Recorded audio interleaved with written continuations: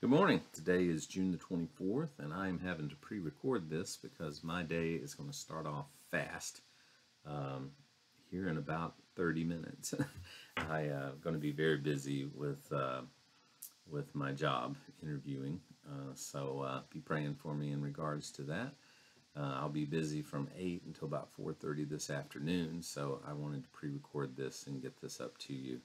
We're going to look in Acts chapter number 9, verse number 1.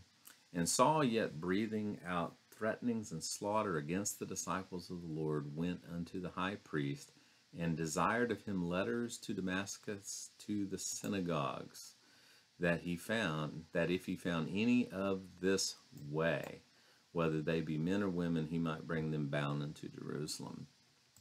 Now notice that Saul had begun his campaign back in Acts chapter number 7 when he oversaw the death of Stephen. And he was persecuting those of the way. The way, notice it says, found any of this way. Remember, Jesus said in John 14:6, I am the way, the truth, and the life. And then we also see the term used throughout the book of Acts. This man was instructed in the way of the Lord. Acts 19:9. But when divers were hardened and believed not, but spake evil of that way. Okay.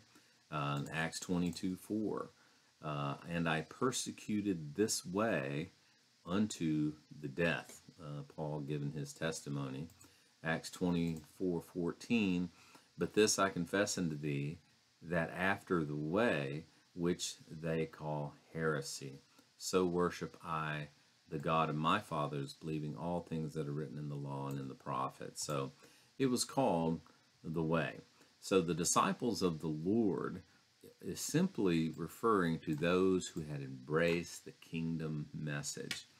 Now you'll hear people say all the time these are first century Christians.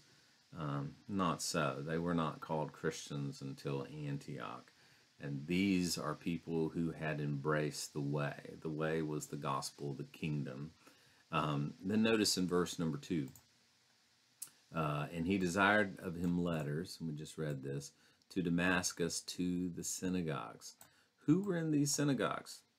Jews were in these synagogues. Why were believing Jews still in the synagogues? Because they were still Jews. That's why they were still in the synagogues. The First Baptist Church of Jerusalem had not been founded yet. These were not Christians. Okay, these were not members of the body of Christ. They were only called those the way because they had embraced Jesus as their long-awaited Messiah. They were faithful Jews who had no desire to break with Judaism. And then the question is, why would Paul want to bring them back to Jerusalem? Because that was where they were going to be tried. That was where the Sanhedrin was and the seat of the Jewish faith. It was there that their prosecution could be meted out. And unlike Paul, the vast majority of these were not Roman citizens, and they had no rights. So the Jews dealt with it among themselves, and Rome did not get involved. We talked the last time we were together why they needed Rome to be involved in the crucifixion. Well, that was an issue of prophecy. The Gentiles had to be involved in the crucifixion of Christ per the Old Testament prophecies. And it was only the Gentiles that crucified people. But otherwise, the Jews handled their own disputes among themselves. So Saul was bringing these people back to Jerusalem to face accusation and punishment. Now notice in verse 3, and as he journeyed, he came near Damascus, and suddenly there shined around him a light from heaven. And he fell to the earth and heard a voice saying unto him, Saul, Saul, why persecutest thou me? Now this is the moment that changed Saul's life forever. Now we must understand that Paul was a religious man. He thoroughly believed in the Old Testament scriptures. He was very faithful in his beliefs. It's just that he believed that Jesus was an imposter. He was a fake. In Romans 11:1, I say then, hath God cast away his people? God forbid. For I also am an Israelite of the seed of Abraham, of the tribe of Benjamin. Paul was a Jew's Jew. Philippians 3:4 and 6. Though I might also have confidence in the flesh, if any other man thinketh that he hath whereof he might trust in the flesh, I even more. I was circumcised the 8th day of the stock of Israel, of the tribe of Benjamin, a Hebrew of the Hebrews. As to touching the law, I was a Pharisee. Concerning zeal, I persecuted the church. Touching the righteousness which is in the law, I was blameless. So Paul was a thoroughly religious man. It's just he believed that Jesus was a fake. Randy White makes an interesting observation. It is of interest that Saul is only called by his Jewish name prior to his conversion, after which he is called Paul. The use of the Jewish name could associate him, and I'd never seen this before, until actually Les Feldick mentioned it previously in chapter 7 when we were introduced to Saul.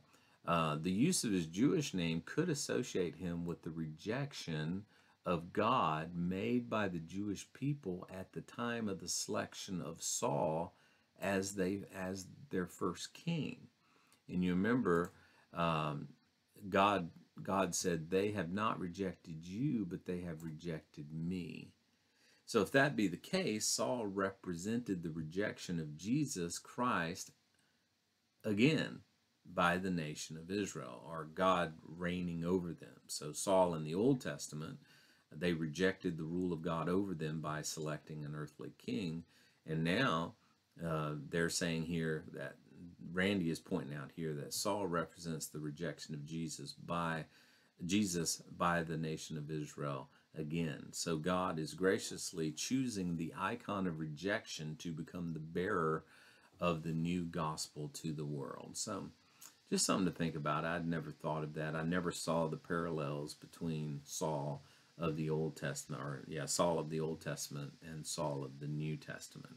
So just as Saul in the Old Testament was the product of their rejection of God ruling over them, so Saul in the New Testament is a product of the nation's rejection of God through Jesus Christ ruling over them through his kingdom. Now notice the question that the Lord asked him, "Why persecutest thou me?" Now there's no doubt that Saul knew exactly what that question meant, because he was persecuting Jesus, those who followed the man who claimed to be their Messiah. He knew exactly. He knew what exactly he was being asked and who he was being asked it by, because he says in verse number 5, "Who art thou, Lord?" And the Lord said, "I am Jesus whom thou persecutest. It is hard for thee to kick against the pricks." Now some disagree as to who Paul is addressing here in his response. Some would say when he used the word Lord, it was just a title of respect. And others say no, he knew exactly who it was here in his response. And, he was actually responding Lord as in referring to Jehovah of the Old Testament.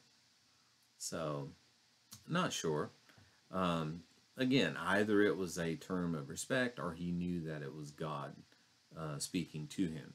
Of course, it'd be hard for me to imagine that Saul didn't know that something supernatural was going on here.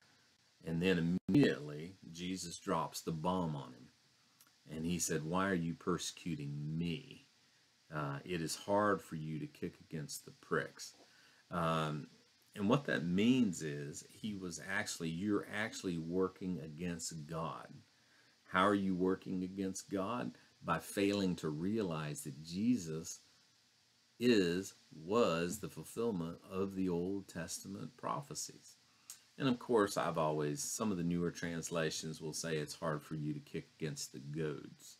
And of course, a goad was a stick that a farmer had, And as the oxen were plowing, you want the furrow to be in a straight line as he digs the hole to plant the seed.